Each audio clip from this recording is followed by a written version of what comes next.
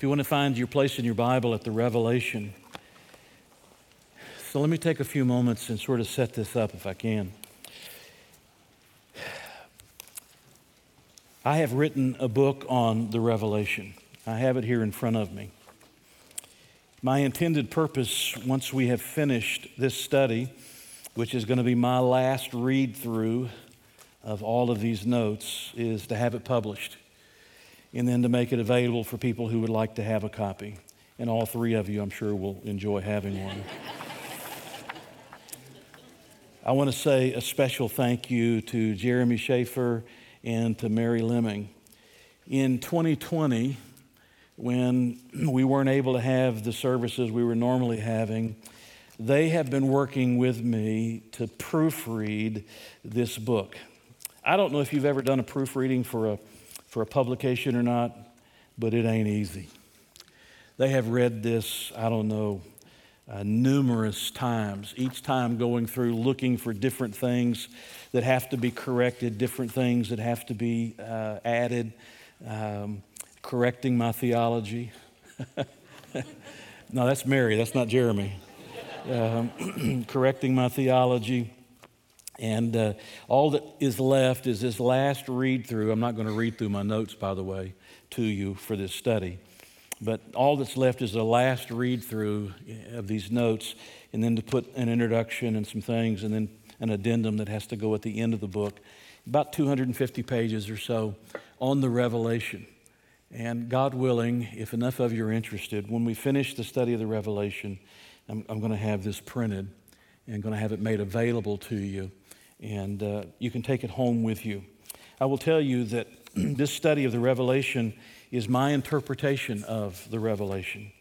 In other words, what I have in this book and what we're going to be talking about on Sunday evenings, I'm not going to give you every scholarly opinion about every little thing that comes along. That's a valuable thing to do, and some of you like that kind of information, and some of you read like that. You read that scholarly information, and that's important for a pastor to know. It's important for a teacher to know. It's important for a professor to know. Those are important things to know. But I have taken all of that information, and I have brought it all down so that what's in this book and what I'm going to be teaching over the coming weeks is what I believe is the correct interpretation of the book of Revelation. You can disagree with me if you wish. Everyone has a right to be wrong. And you can disagree with me if you wish, and that's okay. But what you won't find in the book is every opinion from every scholar about what this could be or what it might be or what they say it is or, every argument that's there. I believe the Bible is inspired. I believe it is inerrant. I believe it was given to us by God. And I believe we take the Word of God and we approach it and learn everything that it has to say. Obviously, sometimes we come down in different ways on certain things that are secondary in nature. And there's some aspects of the Revelation where we might come down a little different to one another when we study through those passages, and that's okay. That's okay. Don't come running up to me after the service and say, oh, no, you're wrong about that. Trust me, I've been through all of those scholarly articles and subjects related to what you're trying to inform me about, unless there's something brand new. And we learned this morning there's nothing new under the sun. Some of you don't remember this morning either, do you? So what I've done is I've condensed it into a simple read of an interpreting of the book of Revelation.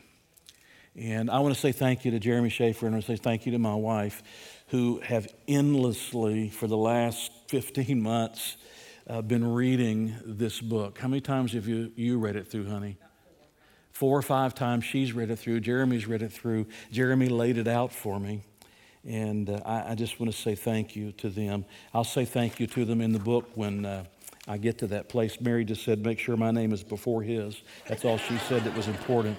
She'd make sure that her name was mentioned first. But beyond that, I'm going to make this available to you after the study. And so we're going to begin tonight with an introduction. I'm not going to get into the text of Revelation chapter 1 until the 27th. We'll start in chapter 1, verse 1. on the 27th. But tonight we're going to get into an introduction to the book of Revelation, and going to talk about some of the things that are important for us to know about the Revelation.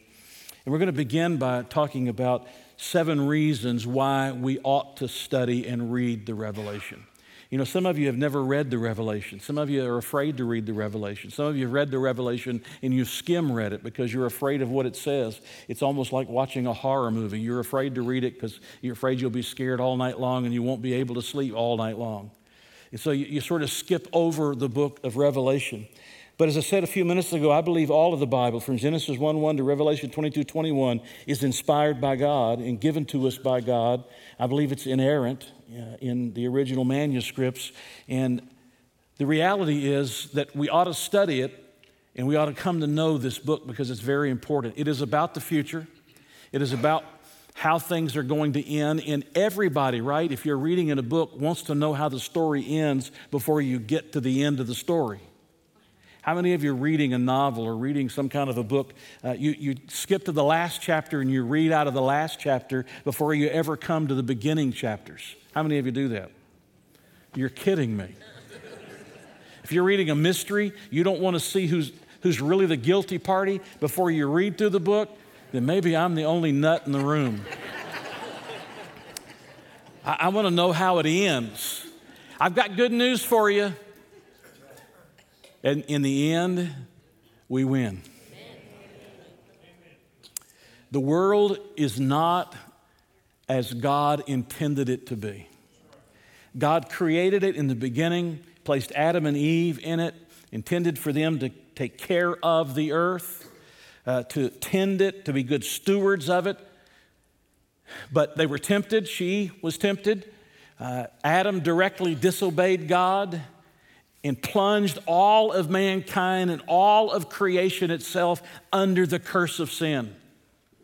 And when you start reading through the rest of the Bible, you find this unfolding plan of God working out His redemption for mankind. And that redemption reaches its high point in the person of Jesus Christ, in His birth, His life, His death, His resurrection, His ascension back to heaven, in the salvation that He makes possible. But then it continues and it says there's coming a day, there's going to be not an old sin-cursed earth. There's going to be a new heaven and a new earth. And in the new heaven and in the new earth, there isn't going to be any of the things that we are so familiar with that are the result of living in a sin-cursed world.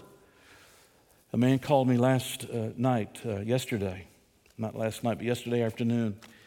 Actually, I called him yesterday afternoon because I had heard that his nephew, coming on the other side of Charleston hydroplaned, was thrown out of his car. The car rolled over him and killed a 20-something-year-old man instantly. Obviously, he was devastated. This young man's brother died of cancer a couple of years ago, and the father of both of these boys is battling cancer at this very moment. And I called the man, and I had a conversation with him to try to encourage him. You don't really know what to say in those kind of situations. You don't really offer cliches. You basically say, I love you. I'm praying for you. I'm here to be a friend to you. If I can help you some way, please. If you need a shoulder to cry on, you need an ear to listen, I want you to know I'm here to do that for you. That's basically what you do. You don't offer simple answers because you don't know all of those simple, you don't know all of those answers, period, simple or complex. You don't know them. But why are there tragedies? That was the question in his mind. Why are there these tragedies? Because we live in a sin-cursed world. But the Revelation tells us that there's a day that's coming when there's going to be a new heaven and a new earth, and sin as we know it, and we have to deal with it on a regular basis, will not be present. And in that day, it's going to be what God wanted the earth to be in the beginning before Adam and Eve sinned. And just imagine the beauty and the majesty and the glory of what Eden would have been like had they not fallen and been kicked out of the garden. And God's got a place that He's going to give to us, the new heaven and the new earth that the Revelation reveals to us. And so my point is that we ought to study the Revelation because it tells us It's in the Bible. It tells us about what God is doing. It tells us about what's going to happen in the end, that God is going to set everything right in the future. So let's just talk about 7 reasons why we should study the Revelation. Number 1, we should study because God commands us to study His Word in its entirety. God commands us to study His Word in its entirety. 2 Timothy chapter 2, verse 15 says, "Be diligent to present yourself approved to God, a worker who does not need to be ashamed, rightly dividing the word of truth." Let me ask you a question. Is the Revelation a part of the inspired Scripture? Yes. Is the Revelation inerrant, as is the rest of the Bible? Yes. Does God command us to study just the Old Testament? No. Does He command us just to study the Gospels? No. Does He command us just to study the epistles? No. He commands us to rightly divide the Word of God, every part of the Word of God. I realize some parts of the Word of God are more applicable than other parts of the Word. I mean, when you're reading through Chronicles and you're reading all those names, those long lists of names that you can't pronounce and I can't pronounce, you know, that's not as applicable as some other parts of the Bible. But every part of the Bible is important, and we are responsible to rightly divide the word of truth. And God commands us to study His Word in its entirety. Therefore, we should study the Revelation. Number 2, we should study it because Jesus is the centerpiece of Revelation. I'm glad to be able to tell you that Jesus is all over the pages of your Bible. Sometimes He's in the symbols, sometimes He's in the types. He's in the Old Testament temple, He's in the Old Testament tabernacle, He's in the Old Testament sacrifices. Everything, if you look at it through types and through symbols, you can see the person of Jesus, that God was working toward the day when Jesus would come into the world. And when you get to the Revelation, it's no different. Jesus is the centerpiece. You know where Jesus is? In chapters 2 and 3, when you look at the 7 churches, Jesus is in the middle of the churches. Did you know that? Jesus is in the middle of the churches. When you get to those heavenly scenes where you're looking beyond this earth and beyond the judgments, do you know who we're seeing? We're seeing Jesus worshiped. People falling on their faces before Him, casting their crowns at His feet, because He alone is worthy of the praise and the glory and the majesty and the honor. Jesus is the centerpiece. Listen, He is our Savior. He gave His life for us. And we want to see Him on the pages of our Bible, every aspect of our Bible. And in Revelation, we see Him as the centerpiece. We should study the book of Revelation because God promises a blessing and He offers a warning about the book of Revelation. I do want you to look at chapter 1, verse 3 with me for a moment. And notice what He says. "Blessed is he who reads and those who hear the words of this prophecy and keep those things which are written in it, for the time is near." What did He say? If you read it, you hear it, and you obey it, He says you'll be what? You'll be blessed. Hey, that makes it worth reading, doesn't it? I mean, that's true of any part of the Bible. Listen to Revelation 22, verse 7. "Behold, I am coming quickly. Blessed is he who keeps the word of the prophecy of this book." Or listen to chapter 22, verses 18 and 19. "For I testify to everyone who hears the words of the prophecy of this book. If anyone adds to these things, God will add to him the plagues that are written in this book. And if anyone takes away from the words of the book of this prophecy, God shall take away his part from the book of life, from the holy city, and from the things which are written in this book." Wow. Not only are there blessings that are pronounced on those who read this book and obey what it says, He says there's also discipline for those who read it and don't obey it, or who read it and try to change it. Do you realize how important how awe-inspiring that is when you're trying to interpret the Revelation? Lord, I don't want to be taken away from the book of life and from the holy city and from the things that are written in this book. Lord, I don't want to be taken away. And there's a specific meaning of what that actually means. You can't lose your salvation.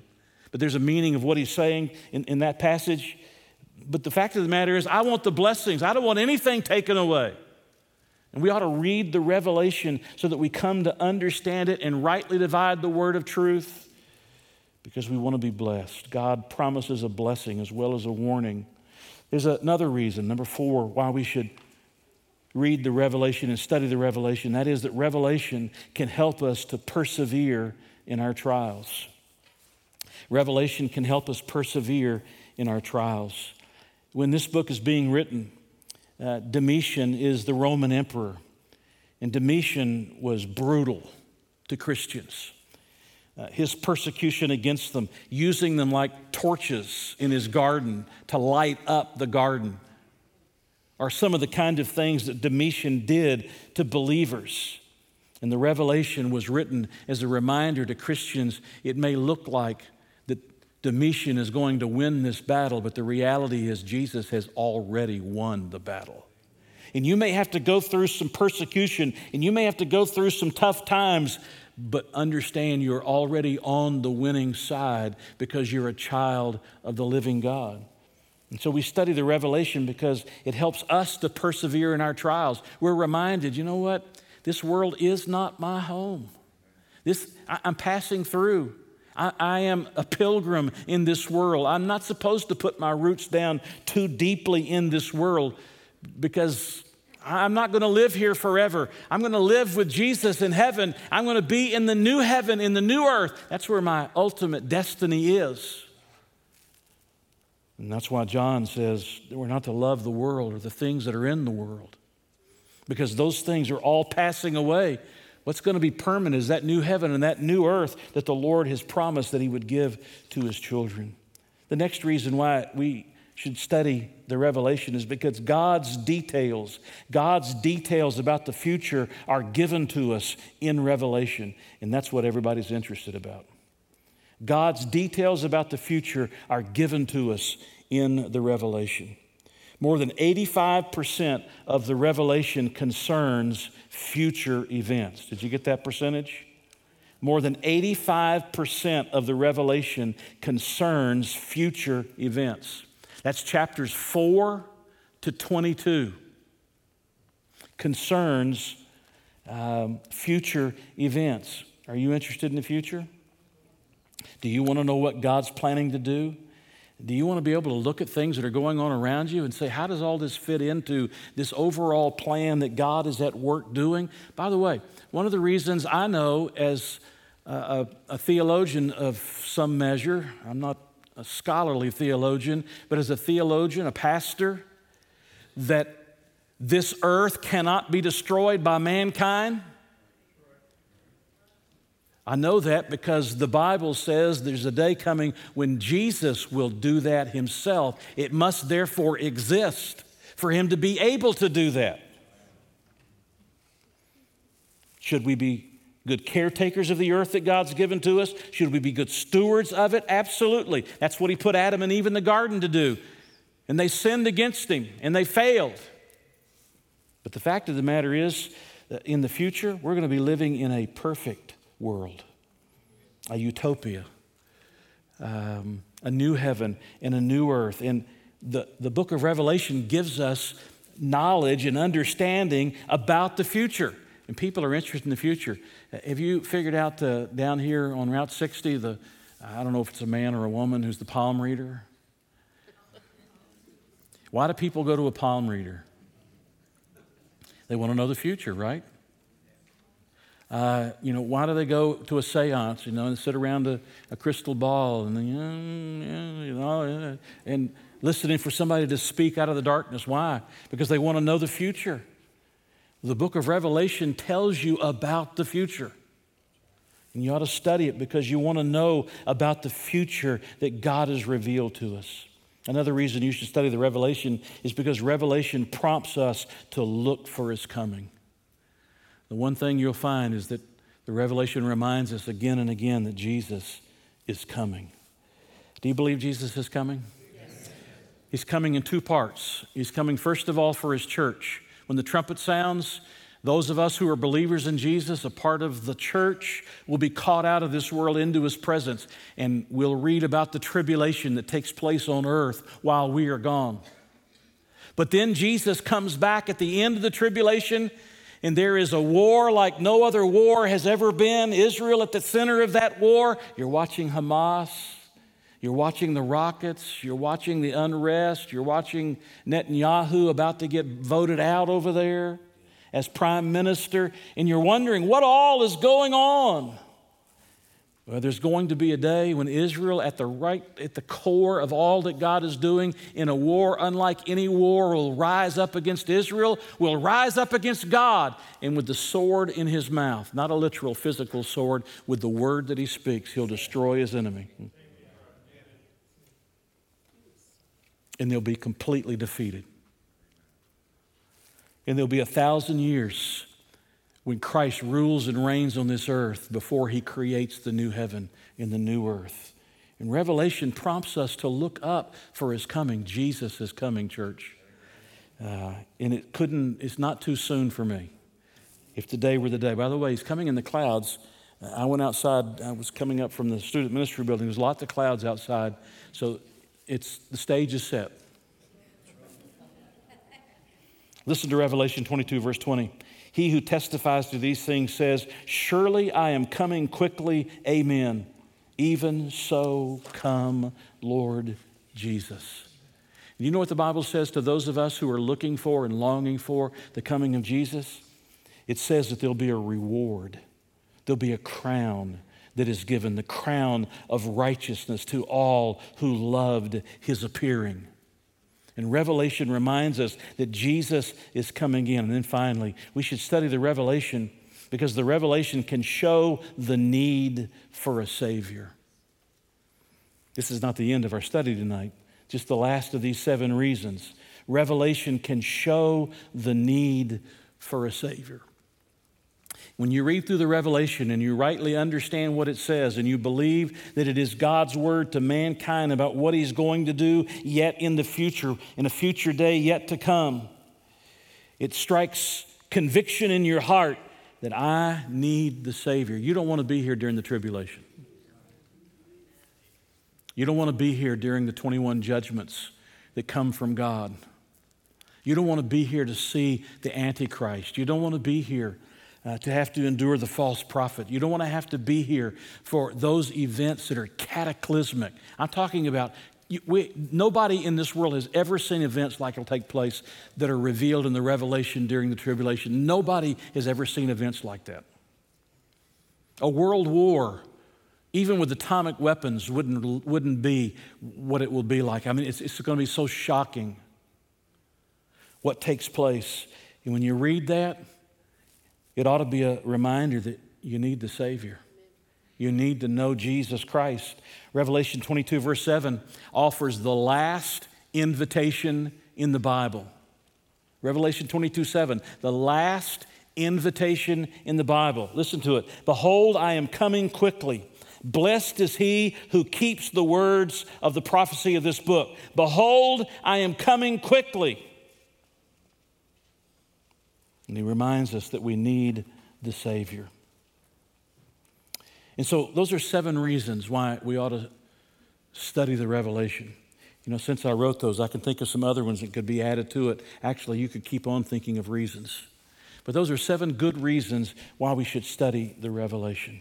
So let's talk a little bit, as we continue the introduction, let's talk a little bit more about the Revelation. Who is the author of the Revelation? We'll look at Revelation chapter 1. And look at verse 9. Revelation chapter 1, verse 9.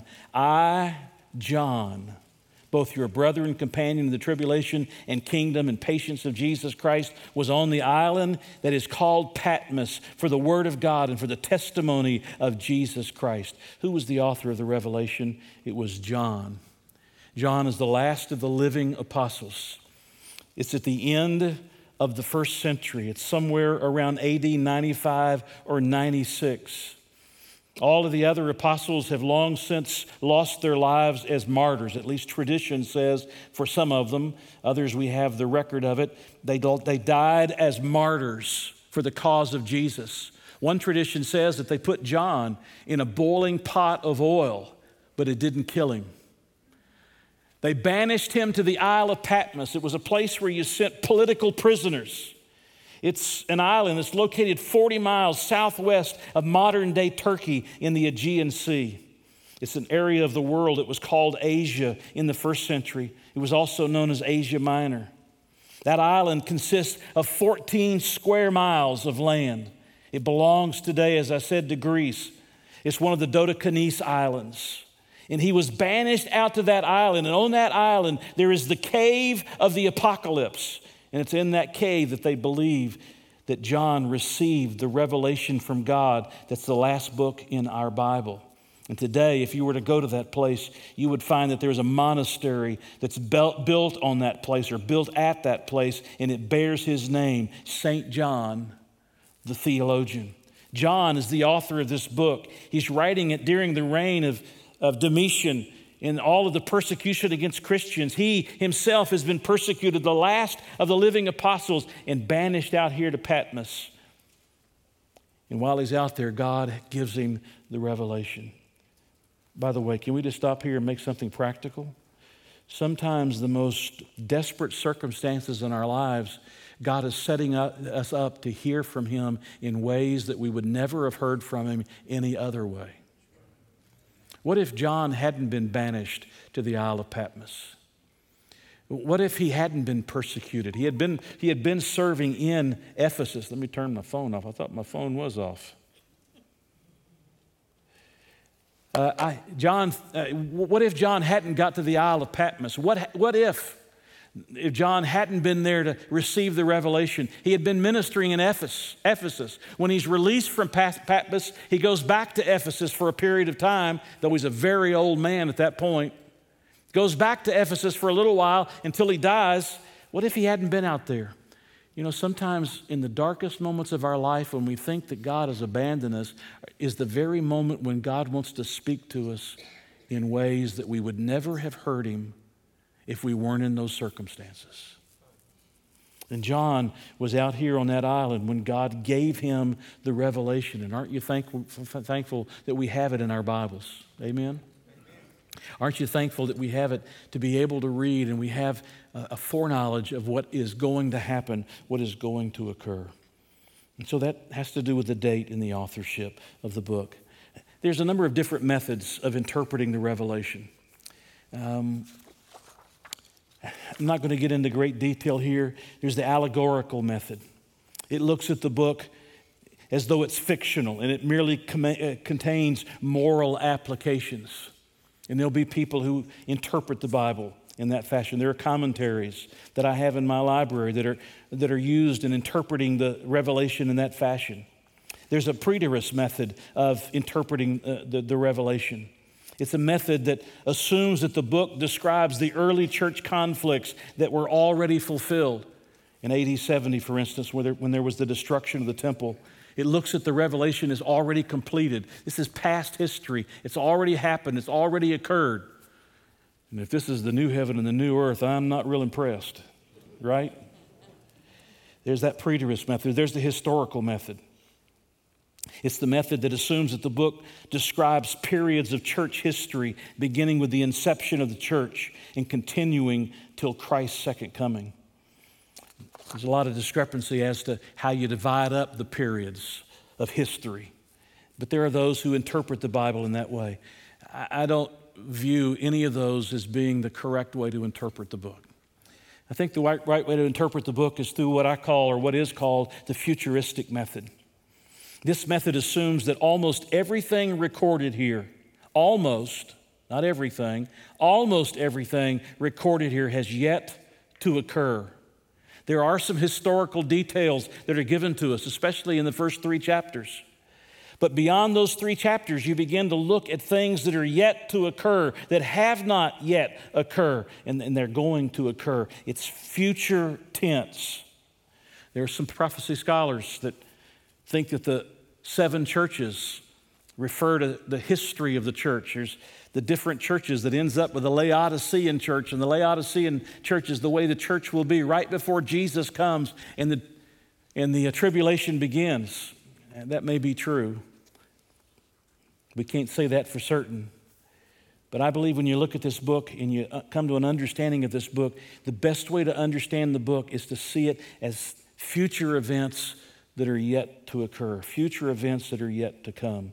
And I detail some of that in this book. I'm not going to go through all of those details. I should tell you, by way of my interpreting the book, that I'm a premillennial, pre-tribulational believer. I believe that Jesus is coming before the millennial reign. I believe that he's coming for his church before the tribulation. And I believe the right interpretation of the Revelation requires that kind of an approach. Otherwise, the symbols are very hard to interpret. But if you understand that Jesus is coming before the tribulation for his church, and then he's coming before the kingdom of 1,000 years, then all of a sudden the symbols aren't just, ethereal kinds of symbols that are out there in the distance. They're actually concrete. They have concrete meanings for us to understand. And so I take the futuristic approach to studying this book and interpreting this book. I take it from a premillennial, pre-tribulational theology point of view, and you should just understand that. I'm not a postmillennialist. I don't think we're going to live through the coming of Jesus. We're going to, the world's going to get better and better and better and better and better, and then Jesus is going to show up and we're going to celebrate him. I don't think the Revelation teaches that. So let me give you one last thing tonight before we finish, and that is an outline of the Revelation. I don't know if we can get that on the screens or not. Yeah, there we go. An outline. You say, wow, Pastor, you are really sharp. Yeah, I'm as sharp as the Revelation is, because Jesus gives us the outline of the book in verse 19, chapter 1, verse 19. He says, write the things which you have seen, and the things which are, and the things which will take place after this. There you go. Write the things which you've seen. That's chapter 1. The things which are, that's chapters 2 and 3. And the things which will take place after this, that's chapter 4 and on. And I've broken it down here for you, the major divisions of Revelation. In chapter 1, you get a vision of Christ. In chapters 2 and 3, you get the 7 churches of Asia that he writes to. But then you move into the future. From chapter 4 to chapter 20 to chapter 19, chapter 4 to 12, you get the throne. In the book, you get the seal judgment, the trumpet judgments, the holy conflicts. Chapters 13 to 19, you get the beasts, the bowl judgments, and the fall of Babylon. And when you get to chapters 19 to 22, you get the return of Christ, 1,000-year reign, the final judgments, and then the new heaven and the new earth. And that'll be up again next time I teach. So if you don't get it all written down this time, you'll get it next time, and you can continue filling in the details. So let me bring this to a close. That's just an introduction to the book of Revelation.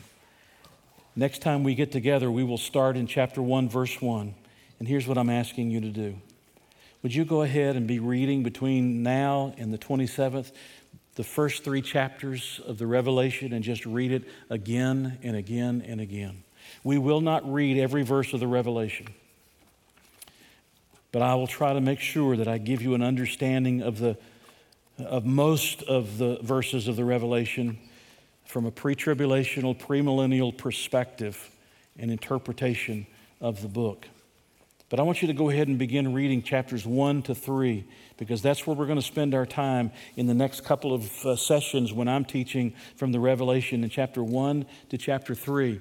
Chapter 1 is a vision of Jesus. Chapters 2 and 3 are the 7 churches that receive the revelation that God gives to John. And go ahead and be reading ahead and make sure you know those truths. Let me finish by asking you a question. Do you know Christ as your Savior? If you don't, tonight's the night. Those of you that are watching us live stream, maybe somebody invited you to watch us live stream. You thought this ought to be interesting, and you don't know Jesus. Tonight's the night for you to say, Jesus, I need you to be my Savior. I'm glad to be able to tell you that when Jesus comes, I'm gone. I wonder how many of you will still be sitting here. Hopefully nobody. Prayerfully nobody. But I wonder how many on a Sunday will be sitting in the auditorium of churches when the voice of the archangel and the trump of God and the dead in Christ rise, and those of us that are alive at that moment are caught up together to meet the Lord in the air. I wonder how many will be left sitting in the pews. I wonder how many preachers will be left standing in the pulpits.